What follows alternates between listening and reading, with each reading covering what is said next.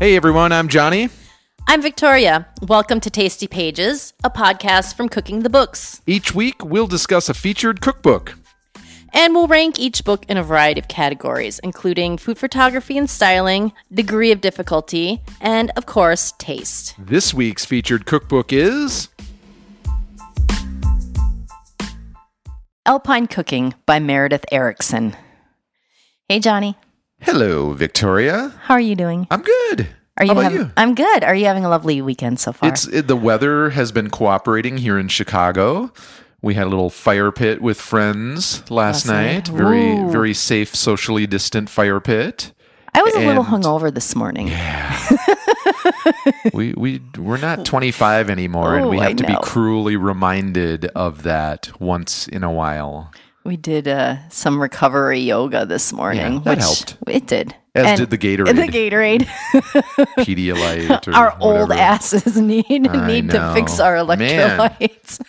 Back in the day, I could do that until like 5 a.m. And then go to work. I'd go home and sleep for like an hour.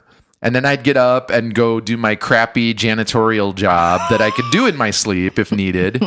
And then I'd just do it all over again the next day. There you go. I can't do that anymore.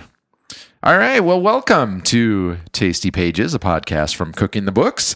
Let's get a few housekeeping things out of the way, shall we? Do it. All right. If you go to anchor.fm/tastypages, you will see a support button there. And as I've said before, think of it as an online tip jar.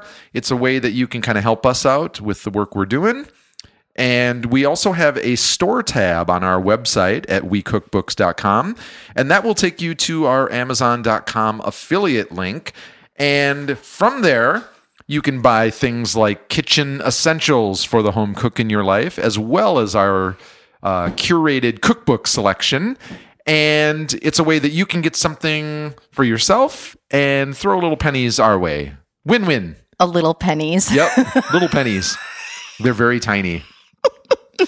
All right. You're so cute. Let's talk about what we just finished up this week. All right. We just finished Homestyle Cookery by Maddie Matheson. Yeah. It was a fun one. I'm looking forward to that feature. Yep. He's a big deal in Canada, eh? Yeah. I think people in the States are well familiar with him. We weren't. I mean, I knew of him, but we've never really, explored and watched the videos, and that was a fun book. So it was a ride. It was good. Yeah, we'll talk about that later on.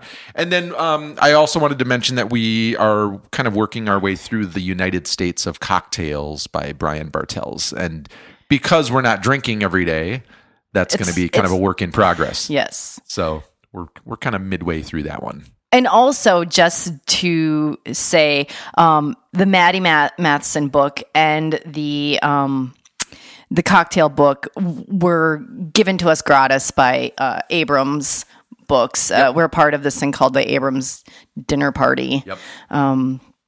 So you'll see both of those in the future. What do we got up next? We are going to do the Barbuto cookbook. Jonathan Waxman. Which makes me very sad because his restaurant just closed. Yeah. And then also Xi'an Famous Foods by Jason Wang, which I'm super excited about. Yeah. I cannot wait to try and make noodles. We are making noodles. We are, damn it.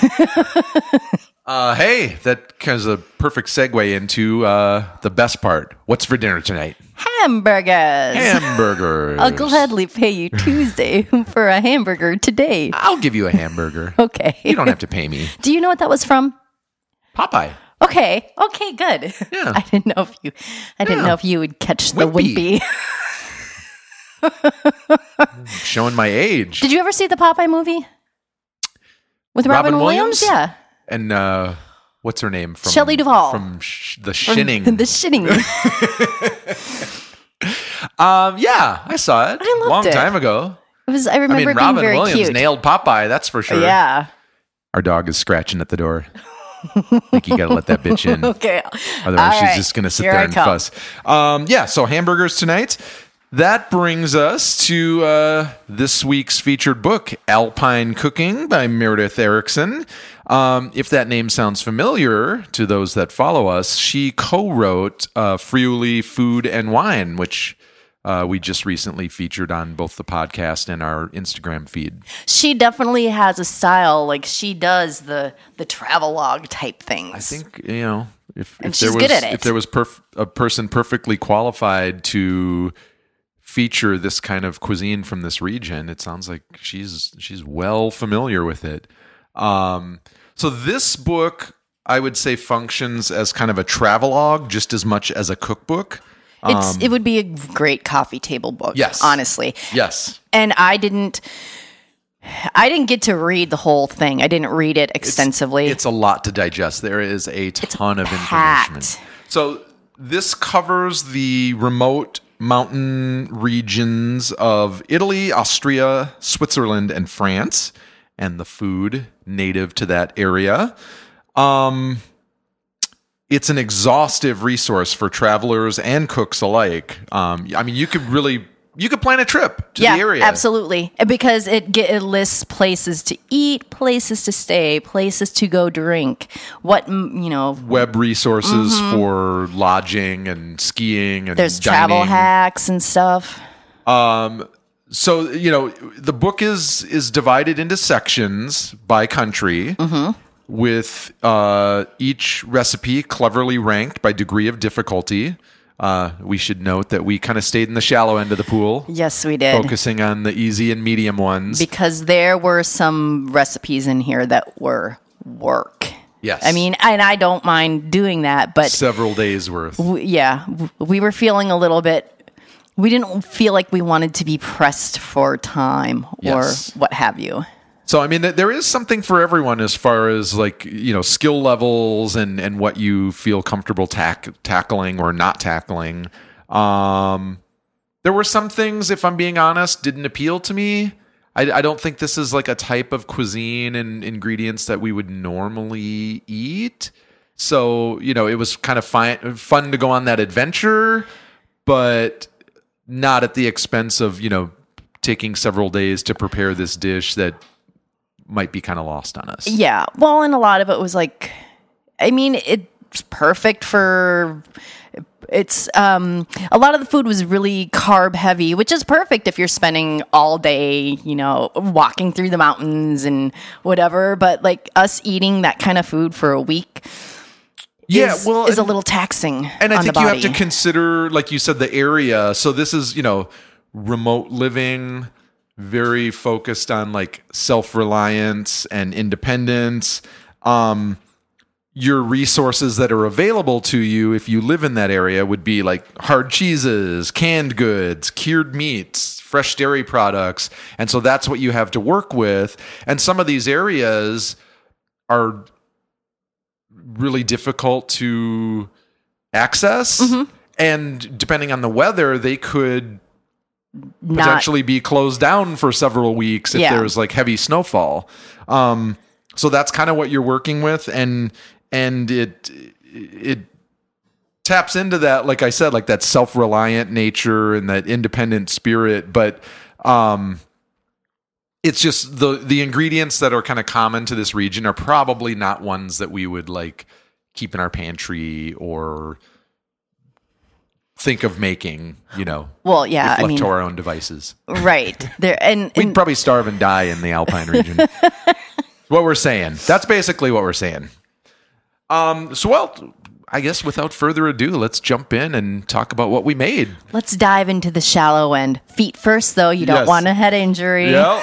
All right. So the first dish was a bread soup with chicory and eggs. I was expecting this to be super bland. Yes. And blah. Which it was not. It was not. First of all, let's get this out of the way. Trying to shoot this was a task. Let's give the listener a peek behind the curtain and how we do things here. So you can view this photo on our Instagram feed. Not yet. Oh yeah, you're right. Yeah, I'm glancing into the future. This makes me so confused sometimes. It's okay. I got you.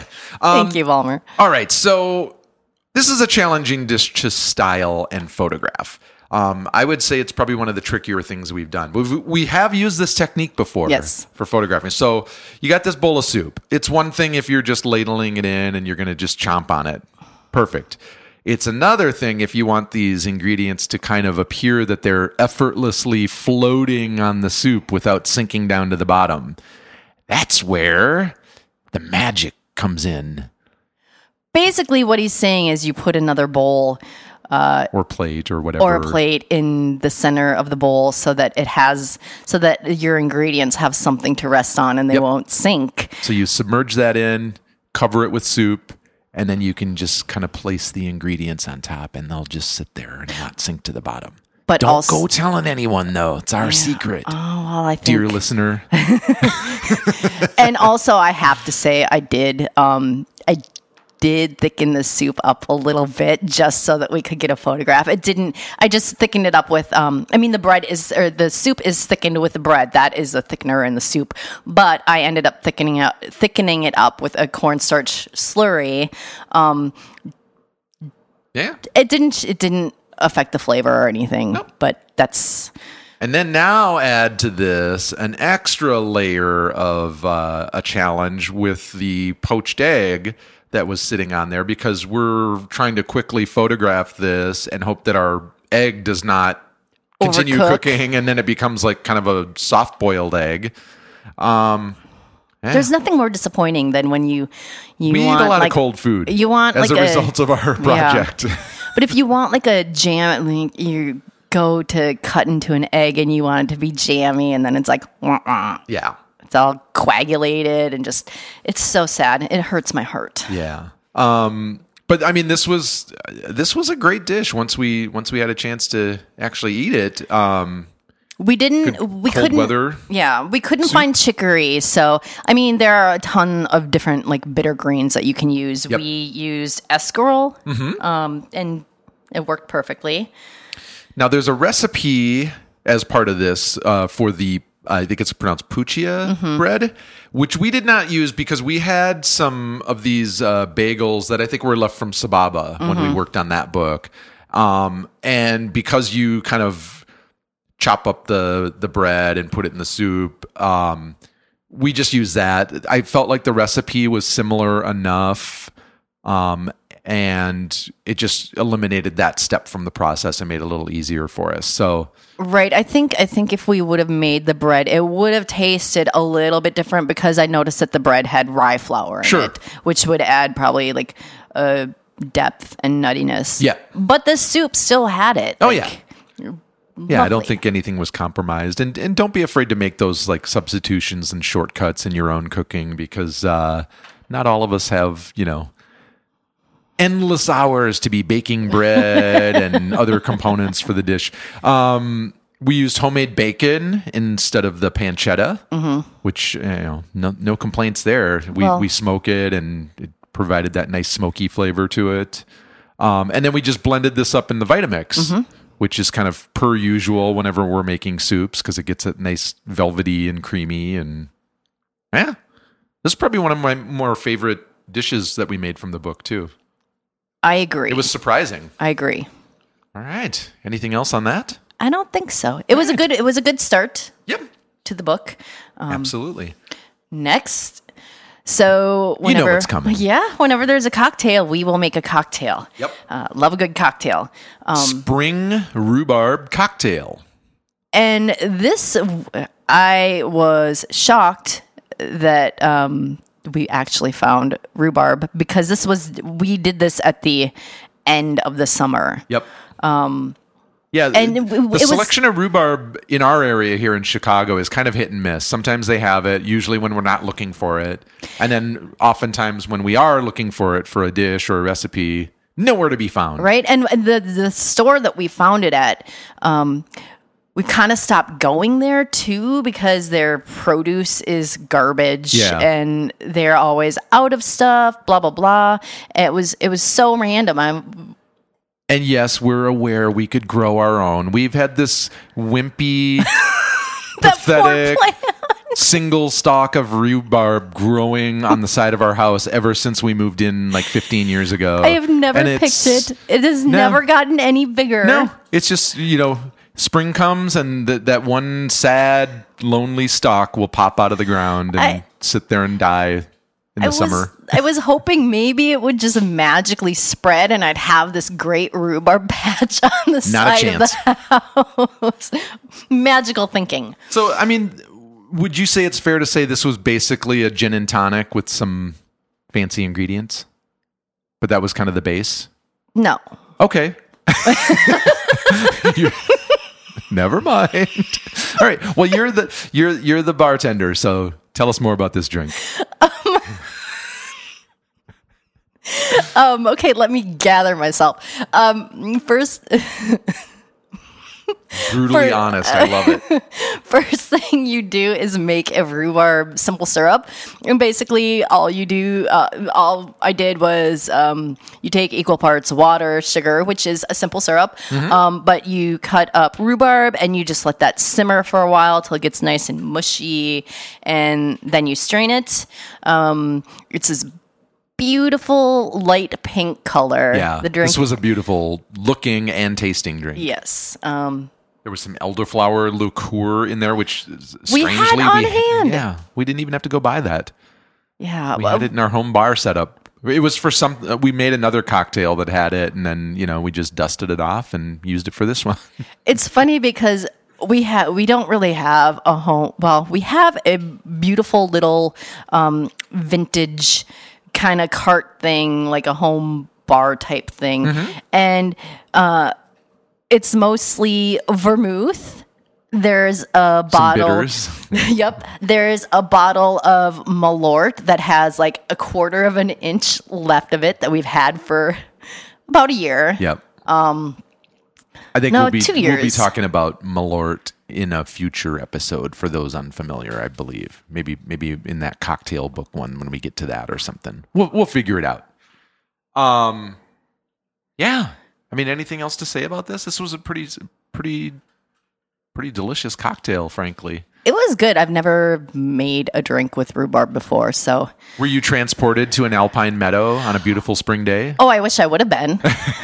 Ideally. I was. In my mind, I was there. Is that why you were ignoring me while I was talking to you? No, it was the edibles talking. All right. Hey, this next dish. I'm going to let you pronounce this because I'll butcher it. Oh, thank you. Okay. Duck Maigret with Pont Neuf polenta. Yeah, that. So we love duck. Yes. We love duck. And Yes. here is a pro tip. Instead of buying duck legs or duck breasts, go buy the whole damn bird. Yep. Because it seriously is only a couple dollars more. Yep. And we, so we had our duck breasts, and then I braised the duck legs For another dish. for another dish. Yep. So we got 2 meals out of that. We got a carcass To for make duck stock. Mm-hmm. And then, best of all, Ooh, Olive got some duck Yep. liver. Our Ooh, dog that Olive. bitch is fancy. she was living it up that night. Yes. She got some duck livers and gizzards for dinner. And Special treat. I believe there was a heart in there too. So win, win, win. Arf. So yeah, basically, this was really. There were 2 different parts. Well, there were several different parts. Simple and rustic. The polenta. There are different ways that you can make polenta, or what am I trying to say? Sometimes polenta is loose, which is where you're eating it out of a bowl. Like grits. Yeah. And then you can make it a little bit tighter so that it will form a solid mass, which is what this recipe called for. You make your polenta, then you put it on a sheet tray, let it sit and firm up, and then we browned, and they get cut into like little Pont Neuf fries. And that's the culinary term. That's basically what it is. Yes. Right? Yeah. Okay, cool. Named after a bridge in Paris. Correct? Pont Neuf? I believe so. That's what that's what the internet's told me. Okay. And the internets The don't lie. internets will never lie to you. Okay. And it had some asparagus. Yeah, it's just simple steamed asparagus. And then did you talk about the simple sauce that went on the duck? No, it wasn't.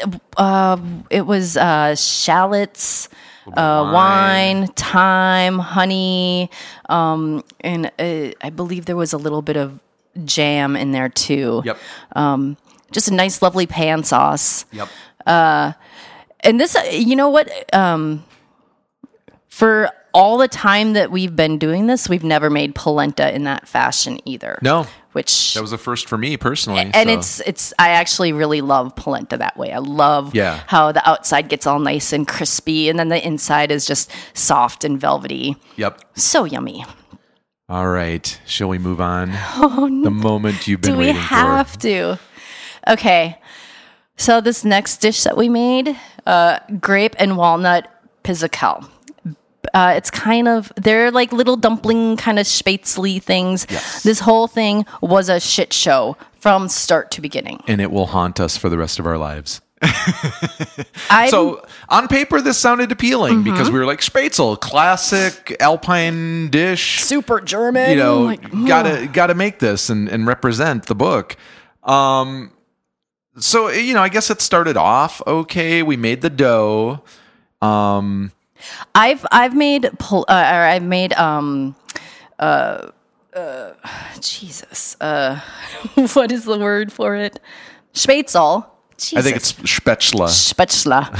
It's the correct pronunciation. I know, but I say Spätzle. I know. But I've made it once before, and what you do is basically you put the dough. I think our problem was not having the correct equipment for this. Yes. But basically, when I made it, the dough goes into a perforated hotel pan, and then you scrape over it with a bench scraper, and it drops into it. Goes through the holes, and you drop it into boiling water. Yep. Bada boom, super easy. No, dear listener. And we should back up because, like, on paper, this sounded like a home run of a dish. Nutmeg, grapes, hazelnuts. Had taleggio in it, which is one of my favorite. Finely diced yellow onion. One of my favorite cheeses. Yep. So it had all the hallmarks of a delicious autumn-inspired plate of food. And then that's where this became just this stress-inducing... We actually fought while we were making this. Sorry. Well, and so here's the thing. There is a Spätzle tool that you can purchase. We don't have it. We're both kind of averse to single-use, single-purpose tools, so we don't keep a lot of that stuff on hand. We don't have a gnocchi board. Yeah. Which I would like, but... Yeah. So that was our first misstep, is like, you know, and it recommended some alternative options if you didn't have one of that dedicated tool. The hotel pan, which we also don't have because we are not a restaurant kitchen. So we first had the idea of potato ricer. Maybe that would work. Nope. Food mill. I knew the food mill would work. Oh, thanks for telling me. I told you, which is why we fought, because you didn't want to listen to me. I like. You told me I was being negative. I like solving problems. This was a problem to solve, and it just continued. Continued to be a problem. So what we ended up doing, the method that we found that worked the best, and that's not really saying much, was the bench scraper with a large colander that we had. Unfortunately, the holes I don't think were big enough, so it was like trying to, you know, squeeze this dough through these tiny holes, and it put so much pressure on the handle of the colander. Oh my god, I thought that thing was going to break. Okay, so there's that, and we had dough all over. Oh my god, it made such a mess of the kitchen. I was stepping in dough. That did not help with the stress level or anything with this was a frustrating dish. The finished plate, we actually were able to salvage this and eat it and photograph it. The photographs are okay. Here's the thing. Not good. Here is the thing. To finish, this has grapes in it. The grapes turned everything purple. Yeah. And and it has taleggio in it, and it just turned into this big, lumpy mess. Yep. It was edible. It wasn't, like I'm sure we just kind of ate it that night. I don't think I ate it. I think you ate some. I feel like I didn't. I don't know. Yeah, we just had to be cruelly reminded that you can't hit a home run every time, and this was that dish. But it looked, the photo made it look delicious. I am sure the problem we had with the colander was that it was a size that didn't really allow you to balance it over the pot of boiling water to like scrape that dough in there. If it had been a hotel pan, it would have been super easy. It would have worked. You could have just rested that on top of the pan and just use the amount of pressure you needed to get that dough in there. This was just very precarious and just it was bad. All right, so we'll never speak of that dish again ever. I think that's one of the worst kitchen fails we've had in a good long time. To be fair, we can't fault the recipe. No. It was just all user error, and it was totally our fault, and we own that. So yeah, it happens. Yeah. What are you gonna do? Can't beat yourself up about it. Well, moving on. Muesli. You heard that right. Very similar to an overnight oats, which we've made before from other books. This was a nice simple way to rebound. See, I didn't like it. I hated the texture. We used that Alpine cooking staple, dragon fruit, in it. You had to make it look pretty for the photo. No, we put a bunch of fruit on top. The recipe gives you a lot of latitude with what you can put in this, and so we took those liberties, and we had dragon fruit, strawberries, figs, raspberries, and blueberries. We just loaded that thing up. But the actual texture of the muesli really grossed me out. Yeah. It's bleh.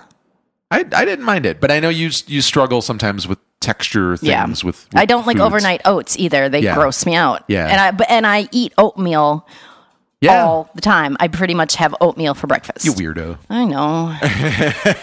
What are you going to do? For the record, I enjoyed this, and I this is a good way to start a day, just a nice bowl of this with whatever fruit you want to add to it. So I had no issues. Okay. I ain't mad at it. Okay, you can have your muesli. Keep it all. All right, and then the final dish that we made. And this was something that we joked about making because we thought it would be really heavy-handed and just once in a while, a dish will kind of jump out at us because of it just seems kind of unusual or unique. So this was that dish, Ricola ice cream. Ricola. Thanks for being there for me, Victoria. Of course. Yep, we did it.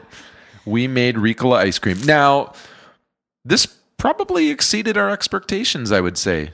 I didn't know what to expect, maybe. I thought maybe there was a chance the medicinal lozenge flavor would be a little heavy-handed. Well, and here's the thing. We've been eating, I think I talked about this last week. We've been eating Halo Top, which is not really real ice cream. Like when you eat real ice cream that is like eggs and cream. Yep. That was this one. There's a reason why everybody loves ice cream. Yep. And so it was kind of jarring to me to actually taste real ice cream again. Yeah. And the Ricola was super subtle. Yep. It gets ground up on a mortar and pestle. To create like a very fine powder, which gets added to the ice cream mixture and then strained. And then when we have the ice cream bowl attachment for our KitchenAid. Yep. And then, so when you get to that stage where you're mixing it, then you kind of chop up finely some more lozenges, olives. Oh, there's Neighborhood Watch. There's drama in the alley. Drama in the dog neighborhood.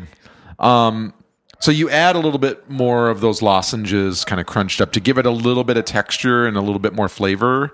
But it was still subtle, I thought. Oh, it was beautiful. Taste it, but it wasn't too much. It was a great companion for apple pie. Yes. Which we made from another book, and we joined forces with this, and it was beautiful. It was a mashup. Yep. Yeah. I mean, so it's got me thinking about other kind of unusual ice cream flavor combinations. Well, I know I've had like garlic ice cream before. How's that? It was delicious, and I know that I've made a white balsamic sorbet. Yeah. Super good. Yeah. That sounds awesome. It's a palate cleanser. All right. Well, there you have it. That was the dishes. Now we've arrived at the ranking portion of the show where we rank. Yeah, that. This book in a variety of categories. We're not super sharp today. Like I'm having trouble with words, at least. I blame last night's activities. Right. All right. First category: food photography and styling. Hit me. I gave it a 4. Okay. So this is kind of a combination of travel photos that seem to capture these places that almost appear to be like stuck in time. Mm-hmm. I mean, it looks like you could have shot these photos in the 1970s. Everything's so quaint and charming. Getting some very serious. We were talking earlier about The Shining, like getting some Shining vibes from some of these photos, which is not a bad thing. But you really get unless the sense, you like being murdered. Right? Who doesn't enjoy that?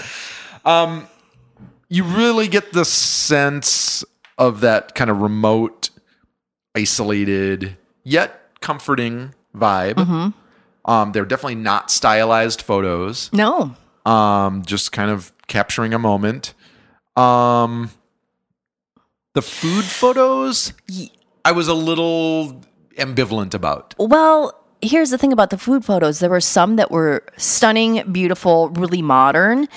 And then there were other ones that seriously looked, if you crack open a Betty Crocker cookbook from the 1950s, that's what they looked like. Yeah. It was very confusing to me. Yeah. Lots of shadows. There was a photo of I believe it was a souffle, and it was just it was a beautiful photo. It was really modern,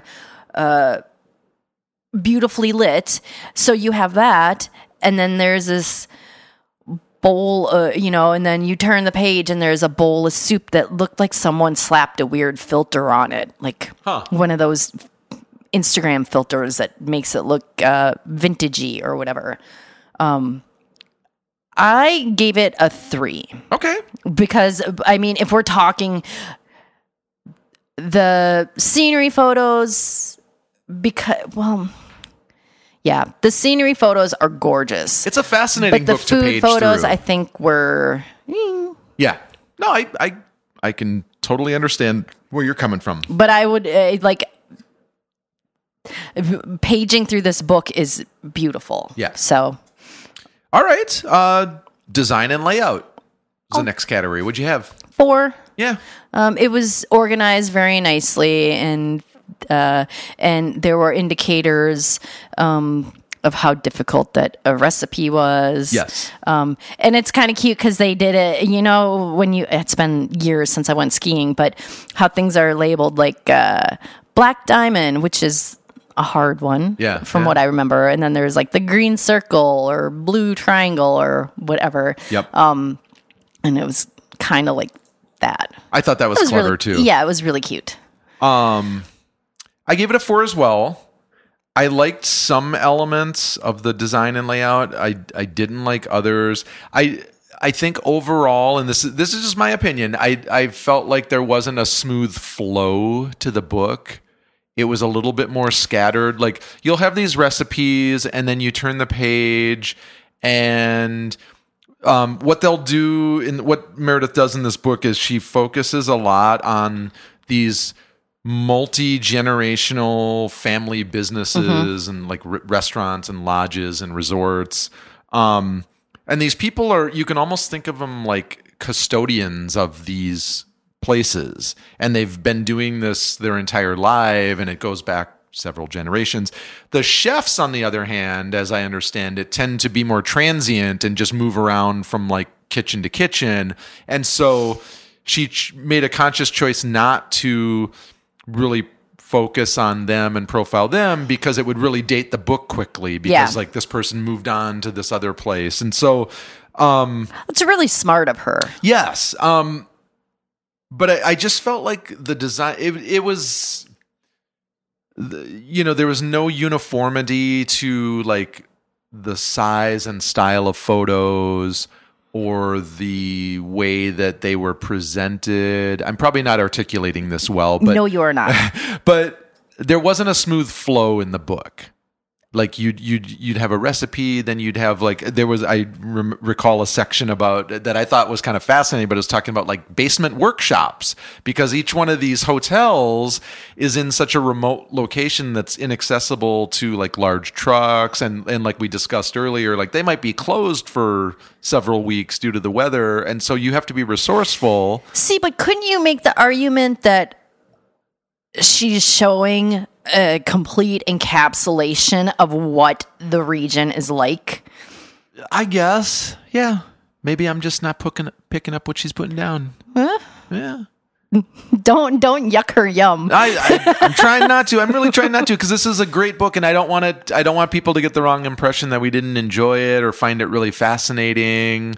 I just think with the food itself, it probably didn't speak to us personally as far as like what our preferences and tastes are. But that's not, you can't fault a book for that if you just personally don't care for that. We don't really eat a lot of Italian food. No. And therefore, like, we don't feature a lot of Italian cookbooks in our feed.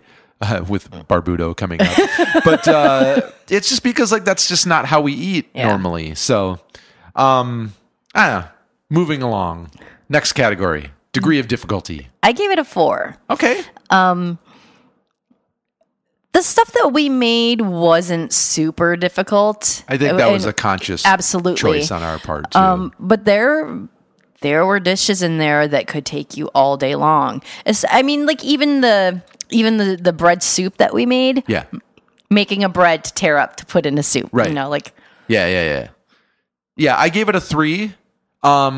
For those reasons you mentioned. Like if you want to flex your culinary muscle, there are dishes in this book where you could very much do that. Absolutely. There are things that would take you several days to prepare and serve. We kind of consciously avoided those ones just for time reasons. I would have enjoyed to really dive into some of those ones. Yeah, what more can we say about that? Nothing. It is what it is. It is. All right. And then lastly, taste. Taste. I gave it a 4.